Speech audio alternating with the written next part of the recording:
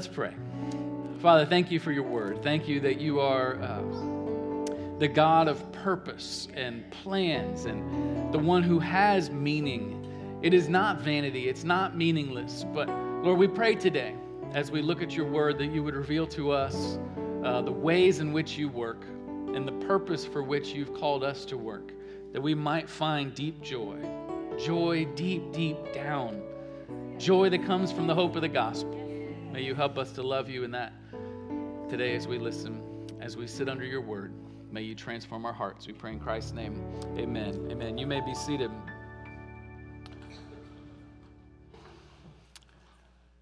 When I was growing up, one of my favorite things, one of the highlights of my week was Saturday morning cartoons.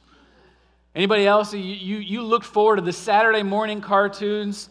I mean, I would get up early on Saturday. I'd be so excited. I'd get up before anyone else in the house, and I would, grab a bowl of cereal and lay down in front of the TV and just watch as many cartoons as I possibly could. Because I was looking forward to it all week, just this time by myself, watching TV, watching cartoons. And some of my favorite back in the day were Looney Tunes. In particular, I loved Wile E. Coyote and the Roadrunner. You ever watch that? Anybody who's never seen that before, maybe you're a little younger, it's real simple. Basically, there's a hungry, desperate coyote who is trying to catch the speedy Roadrunner. Like, he's tried everything. He's trying every contraption, every weapon, every strategy, everything he can possibly do. But all throughout the series of episodes, if you've seen it before, you know he never catches him. He's always trying to catch him, And I always wondered as a kid, does he actually ever catch him? I didn't watch every episode. I tried as hard as I could, but I didn't see all of them. But I found out recently he does. The answer is yes. There is one official episode. Apparently there's other episodes out there that people created just to make it happen. But there is one official episode where the coyote actually catches the Roadrunner. And this is how it goes. Basically, like a normal episode, they're chasing all throughout the place, and he's trying everything he can to catch the Roadrunner, and then they run through these series of pipes, and somehow these pipes magically shrink the coyote. And so when they come out of the pipes, the coyote is really tiny, and the Roadrunner is real big, and the Roadrunner looks back, and he sees that the coyote is real tiny, and so he stops, and he lets him catch up, and he lets him catch him. And this is the thing. So the coyote, he realizes he's caught him. He wraps his arms around him and he smiles back at the camera. And there's this triumphant music that plays. And everybody's, just kind of wondering, how did this actually happen? He gets out his fork and knife and he's ready to eat the Roadrunner. And then he looks up and he realizes he's 10 times his size. He can't eat him. The Roadrunner is too big to eat.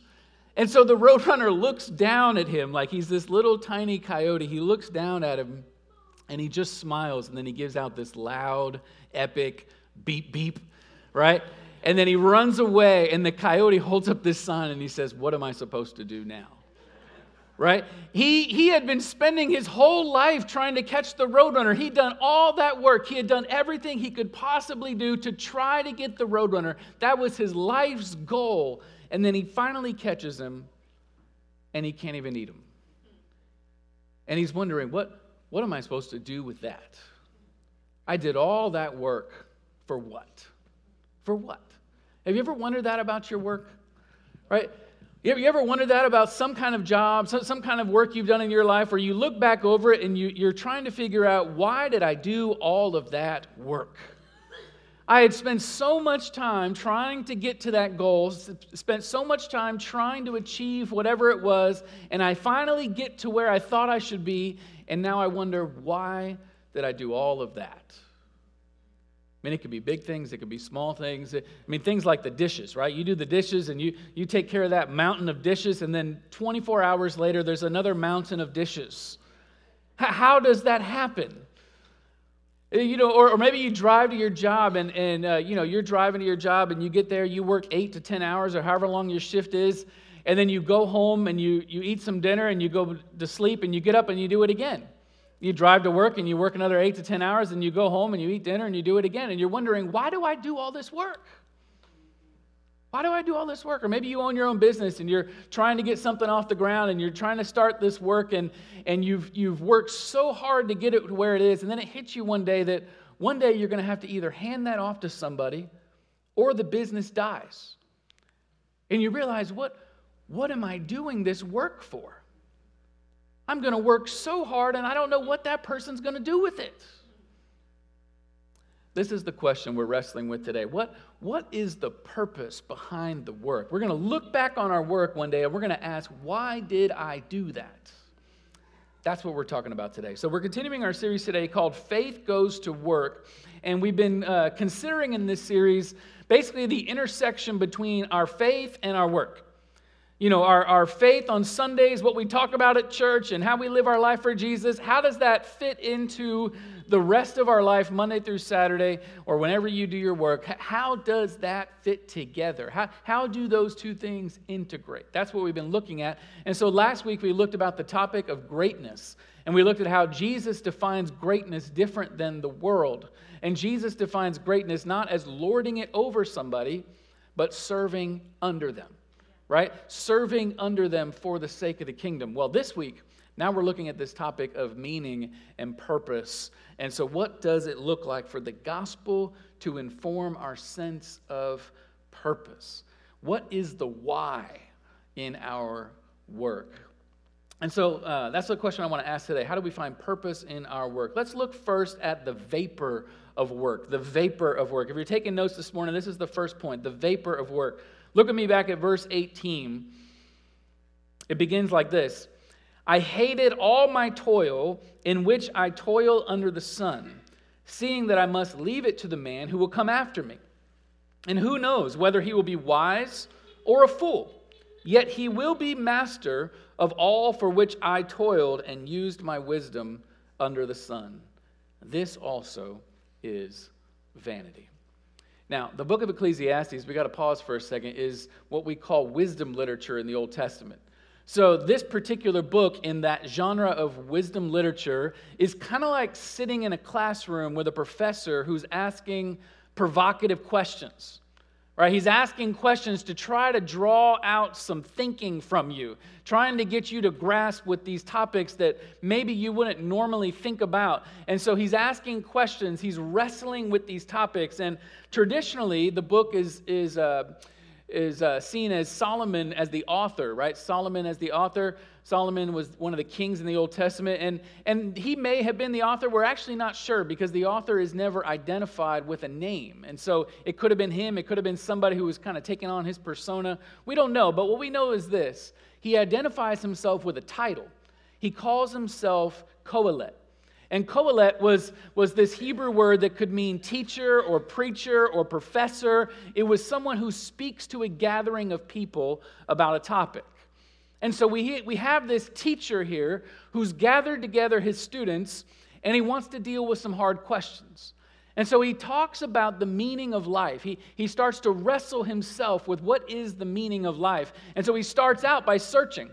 And he goes searching, and he starts to look, and he looks for knowledge. And he says, well, maybe I can find meaning for my life in knowledge.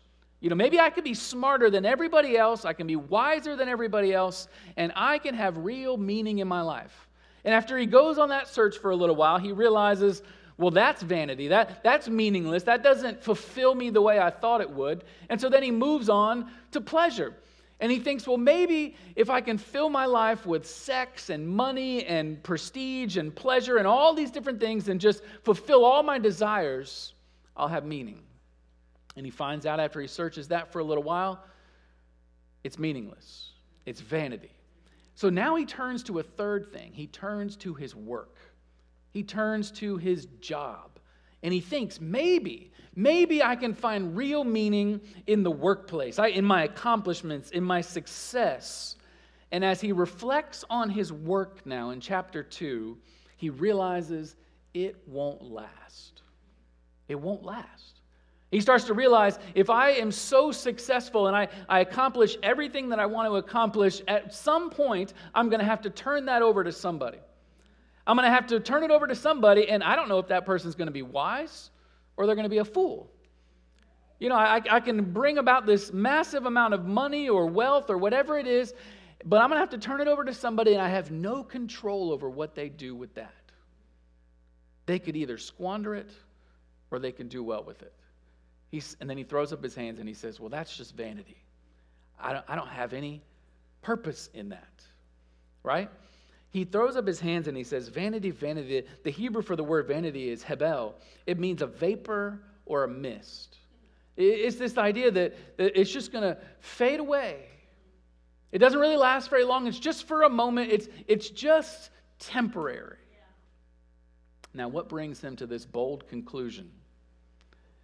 It's the reality of his own death. It's the reality of his own death. Listen to me carefully. Death makes all toil temporary. It makes all toil temporary. In 1954, there was a study done by the University of Illinois. It was an aviation study. And they basically got together these 20 different amateur pilots, and they put them together in this study, and they each had to fly a simulation plane in a flight simulator. And they said, when you fly the plane, you're not going to be able to use any of the instruments. In other words, you're not going to see any maps or gauges or anything else like that. You can't use any of the instruments, but you're going to fly directly into a storm. So you're going to go into this storm with dark clouds and stormy weather, and we want to see how you are able to manage the storm without any of your instruments.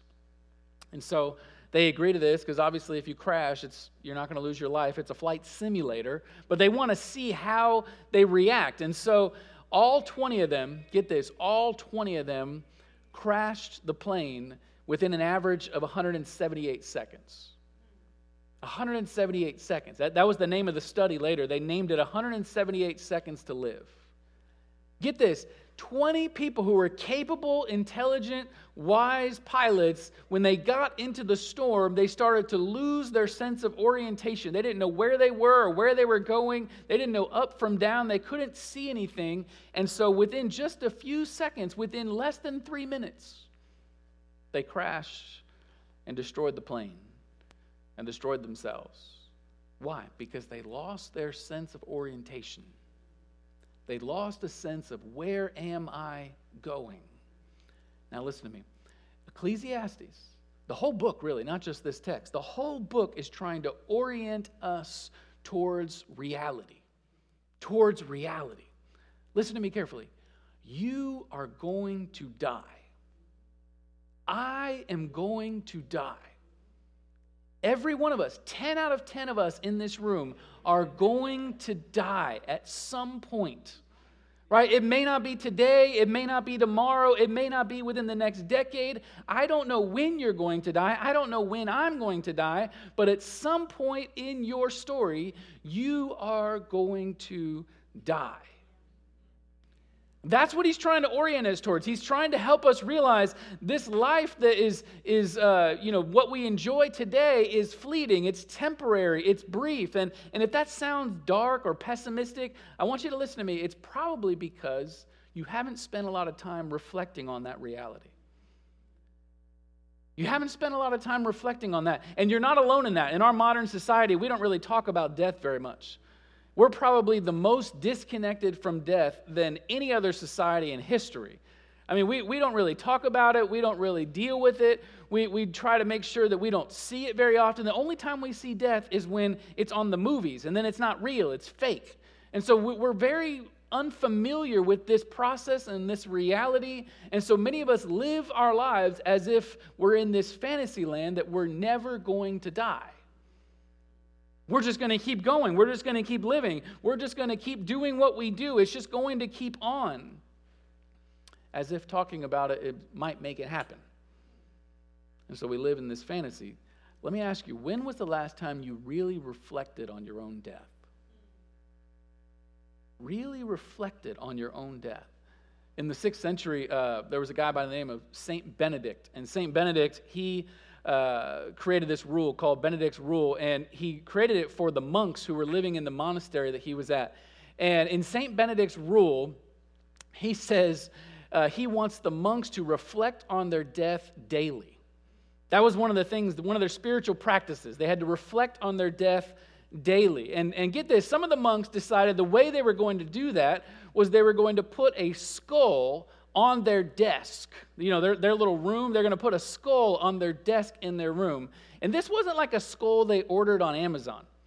Right? This was a skull that was probably like Brother George, who came before them, right?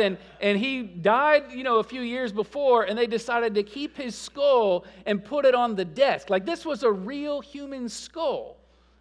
Now, that's a little maybe strange for our modern ears and a little odd, but here's what they did. It was actually a spiritual discipline that they call memento mori. It means remember your death. Memento mori. They wanted to, every day they sat down at their desk, they wanted to remember that one day they'd be like Brother George. One day they would die. And they wanted to keep that in front of them so they would realize every day they lived was a gift to them, but also that every day they lived was one day closer to that day. When was the last time you reflected on your death? Have you spent any time thinking about that? I mean, this is the gift of our death. This is what Ecclesiastes is getting us to wrestle with. This is the gift of our death, to say, I know that one day I'm going to die. And so if I ignore that, I'm living in a fantasy land. But if I can come to realize that and admit that is true, now I can live differently. Now it reorients me because I'm no longer flying blind through the storm. I know where I'm headed. One day I am going to cease. And that means my work is going to end. That means I am going to not be able to continue to do what I'm doing today. And so how does that affect the way I live now? Have you reflected on your death? Now, there's two responses when you do. And this is what Ecclesiastes shows us. There's two responses when you actually deal with the reality of your death. The first one is despair. And this is the second point I want to look at, the despair of work. So look at verse 20 with me. The teacher goes on to say this. He says, so I turned about and gave my heart up to despair over all the toil of my labors under the sun. Now, the teacher's first response is, I give myself over to despair. Right? Because he realizes, like I said, he's going to die. His work is not going to continue. And in fact, he's going to turn it over to someone else who may or may not be wise. And if they benefit off of it, get this, he says in verse 21, it's even worse. Because now they benefit off of all my work and they didn't do anything for it. Before that, he says it's vanity. Now he says it's vanity and it's a great evil. He says, this is just unfair. I work my whole life and I can't benefit from it anymore. And now they get all the stuff that I worked for. He says it's unfair, it's unjust, this is a great evil. And then he spirals even further in his despair in verse 23. Look at what he says, talking about himself. He says, for all his days are full of sorrow, and his work is a vexation. Even in the night his heart does not rest. This also is vanity. I mean, can you hear the pain in his voice? He's wrestling with this reality that if I continue to give myself to this work, what good does that do for me? Every day I go to work, it's sorrow after sorrow, it's frustration after frustration, and then I go home thinking I'm going to get some rest, and I can't even sleep at night. I'm exhausted, and all I can think about is work. This is what he's saying. He realizes that his work, this is the point of his whole despair. He's despairing because he realizes his work can't deliver on his hopes. It can't deliver on his hopes. Listen, despair exposes your hope for your work. It exposes where your hope is in your work. In 1996, there was a Japanese woman by the name of Yasuka Namba who became, listen to this, the oldest person ever to climb to the summit of Mount Everest at 46 years old. 46 years old, she climbed all the way to the top. She was already an accomplished climber. She had climbed to the other 7 highest peaks in the world. And so this was kind of her grand moment, the highest achievement that she would have. And she was a very experienced climber, and yet her other fellow climbers, they said this about her. They said that she was totally focused on the top. She pushed extremely hard, passing everyone to the front of the line. In other words, she used all of her energy. She exhausted herself thinking, I got to get to the top. I got to get to the top. Whatever it takes, I got to get to the top. And so she did, right? She met her goal. She became the oldest person to ever do it. But then a blizzard set in. And that afternoon, there was so much snow and ice and wind. It was coming in hard that they couldn't see where they were going and what was going on. And their whole group all of a sudden panicked, and they started to come down the mountain. But listen, she was exhausted from earlier in that day by giving everything she had to get to the top. So exhausted, she fell down, collapsed in exhaustion, and tragically froze to death. She froze to death near the place that she broke the record. Later that day, as the people were reporting in on what had happened, the survivors who miraculously made it back, they testified this. They said her fatal mistake was adopting the wrong goal.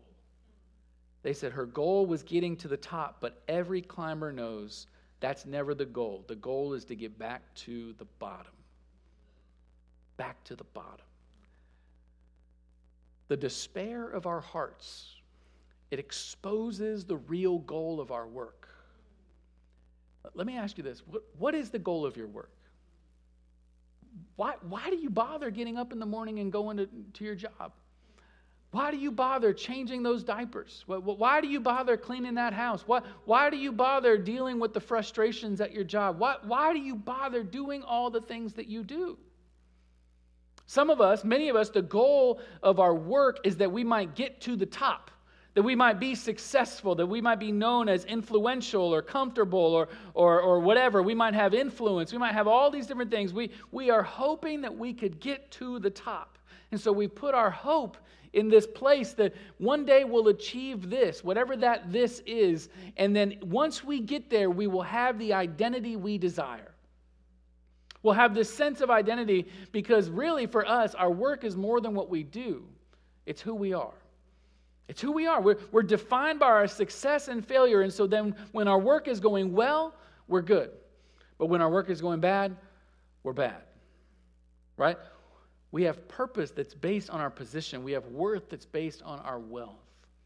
And yet at some point, if that's how you're treating it, you're going to realize that your work can't deliver on the promise. We can't build a lasting, meaningful identity on our work. Why? Because the moment you fail, it all falls apart. It all falls apart. Right? The moment that you get let go, the moment that you didn't get the promotion, the moment that you didn't achieve whatever the goal was that you had, the moment that somebody criticizes your work, the moment that it doesn't work the way you had hoped it would because you had put everything you had into it, it falls apart.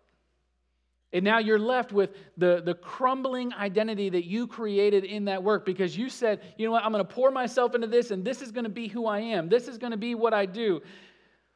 And then it disappears. And despair begins to settle in. Because you had your hope in the wrong place. In the wrong place. The goal has never been to get to the top. It's never been to be a human doing, but to be a human being. Right? It's never been that.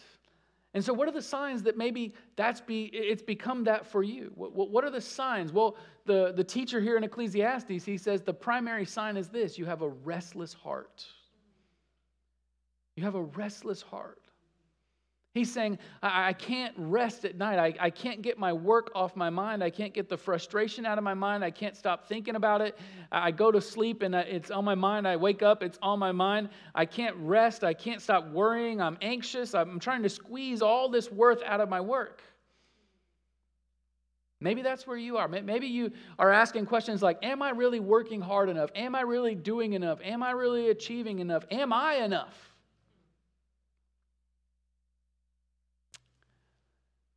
If you have that sign, what he's saying is that it's going to fail eventually. It's going to fail. It's going to crumble. You're going to find out it's meaningless. But what is the proper response? What is the other option? This is where he goes next. There's a second response that contrasts with this despair, and it's joy. So this is the third point, the joy of work. Look at verse 24. He shifts gears here, and look at what he says in verse 24. There is nothing better for a person than that he should eat and drink and find enjoyment in his toil. This also I saw is from the hand of God, for apart from him, who can eat or who can have enjoyment? Now, this is the first of what you might call the carpe diem or seize the day kind of statements in Ecclesiastes. And at first, it seems like it might be just like the previous section. It seems like he's despairing. It seems like he's pessimistic. Maybe you've heard that phrase before, eat, drink, and be merry, for tomorrow we die. He's not saying that. You'll find that later when Paul in the New Testament talks about a similar idea, but these are actually opposite ways of approaching the problem. He's actually saying the complete opposite. He's not saying a despairing, pessimistic response. He's actually giving an alternative vision, a very different response to the reality of death. He's giving this vision of shalom. He's giving this vision of everything thriving and flourishing, and he describes it the way you'd see it in Eden. Right? He describes it as everyone is eating and drinking and actually enjoying their work. They're rejoicing rather than despairing. Now, how does this joy happen? Here's the key. God enters the conversation. If you read the book up until now, the teacher hasn't even mentioned God except once. Back in chapter 1, verse 13, he kind of in a passing comment mentions God, but everything else has been his own reflections on life and his own desire for meaning and purpose and fulfillment. And God hasn't been in the conversation at all. But now, finally, God enters into the conversation, and instead of him reflecting on his own striving, his own working, he reflects on God's giving. He says, notice what he says. He says, this enjoyment of our work is from the hand of God. It's given as a gift. Do you hear the difference? He's saying the person who despairs over their work is because they are giving themselves over striving to achieve and to accomplish and to gain. And he says there's a completely other way of seeing your work. You can see it from the hand of God as a gift. And when it's from the hand of God as a gift, there's joy. It's a completely different way. He's saying this. He's saying joy is received from God, not achieved from us. That's the key difference. On April 12th, 2012, the White Sox pitcher, Philip Humber, he pitched a perfect game. If you don't know baseball, that means he retired 27 batters in a row. No walks, no hits, nobody got on base. 27 batters in a row. It's a high achievement. It's something that only a handful of people, I think a few dozen people, have done in the history of the baseball game. But then what's even more surprising is that same year, later in the year, the team cut him from the roster. Sports Illustrated at the time did an article on him and this whole process, and this is what they said. They said, for one magical April afternoon, Philip Humber was flawless, but that came with a heavy burden, the pressure to live up to a standard that no one can meet. And then he later, as he's reflecting on it, he said this. He said, after that game, I felt I had to prove that the perfect game wasn't a fluke. I had to prove that I deserved to be on that list. You catch that? And so what happened is it shifted his whole career to where now everything was about being perfect. Everything was about achieving more than he really could achieve in any sensible imagination, right? You can't pitch perfect games all the time. And so he's working incredibly hard. He's up early. He's working out. He's in the video room. He's in the weight room. He's trying to do everything he possibly can, and it's only making him worse until he finally got cut from the team. And they said this at the end of the article.